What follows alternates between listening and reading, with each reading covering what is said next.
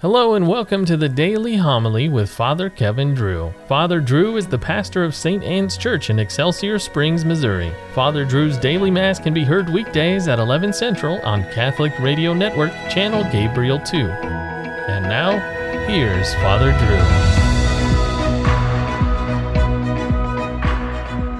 Drew. A reading from the second book of Kings.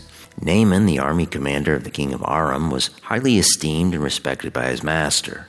For through him the Lord had brought victory to Aram. But valiant as he was, the man was a leper.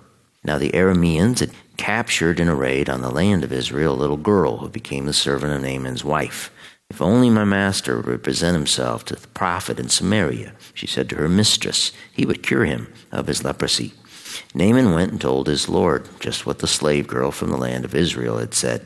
Go, said the king of Aram, I will send along a letter to the king of Israel.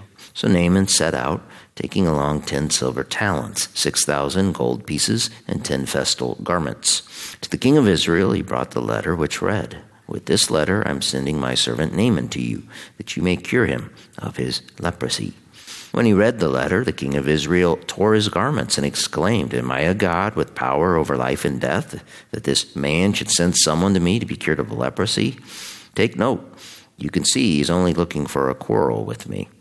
When Elisha, the man of God, heard that the king of Israel had torn his garments, he sent word to the king, Why have you torn your garments? Let him come to me and find out that there is a prophet in Israel.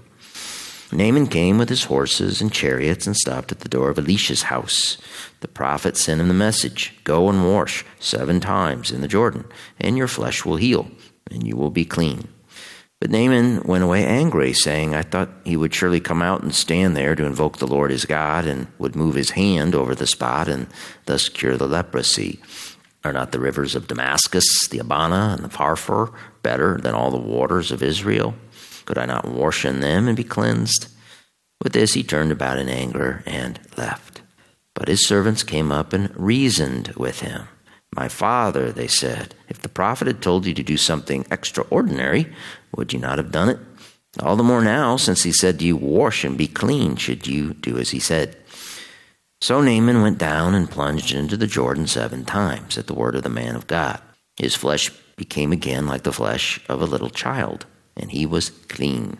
He returned with his whole retinue to the man of God. On his arrival, he stood before him and said, Now I know that there is no God in all the earth except in Israel. The word of the Lord. The Lord be with you. Reading from the Holy Gospel according to Luke. Jesus said to the people in the synagogue at Nazareth, Amen, I say to you, no prophet is accepted in his own native place.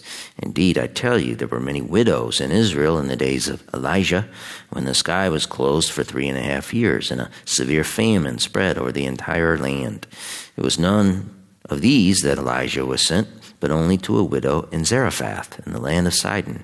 Again, there were many lepers in Israel during the time of Elisha the prophet, yet not one of them was cleansed, but only Naaman the Syrian. When the people in the synagogue heard this, they were all filled with fury. They rose up, drove him out of the town, and led him to the brow of the hill on which their town had been built, to hurl him down headlong. But he passed through the midst of them and went away. The Gospel of the Lord. The wise man must not boast of his wisdom, nor the strong man of his strength, nor the rich man of his riches. St. Basil the Great then asks, what is the right kind of boasting? What is the source of man's greatness?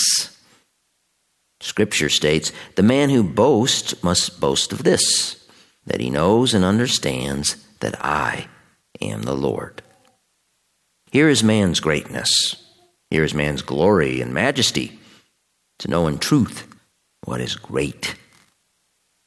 It's interesting how God can check our egos by using the weak to confound the strong. Naaman, in the first reading from 2 Kings, was the highly respected army commander up in Syria.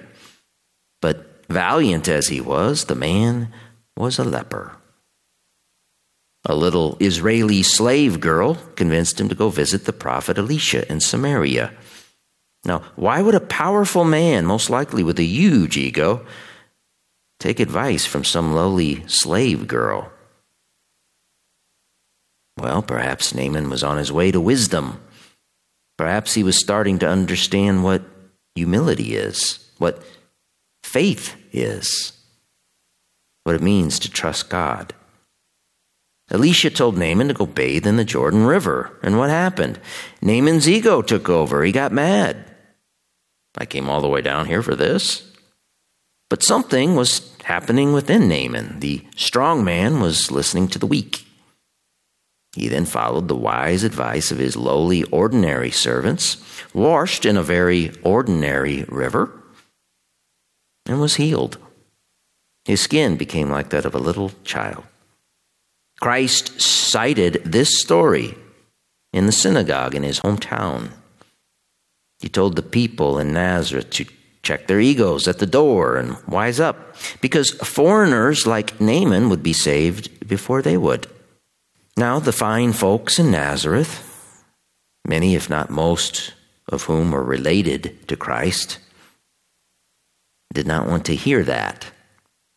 In spite of all the miraculous stories they had been hearing, to them Christ was still the lowly, ordinary laborer who grew up in their village. Why should they then listen to him?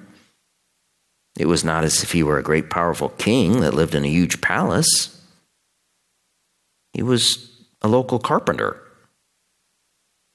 And if he were going to perform miracles, should he have not performed some in his own hometown? If not, who was he to be giving lectures? After asking themselves those questions, the good people in Nazareth decided to take action and throw Christ off the cliff. Someone wrote that what instead we need to do, instead of throwing Christ off, we need to throw off the cliff our egos, humbly recognizing that we are sinners. We go wash in a very ordinary confessional where we throw our self-absorption, our pride and self-righteousness off the cliff of Calvary. And then a miracle takes place, and we come out of the confessional clean and healed. Our souls, once again, like that of a little child. And so, let us boast in the Lord and him alone. There is our greatness, there is our glory and our majesty, to know in truth what is great.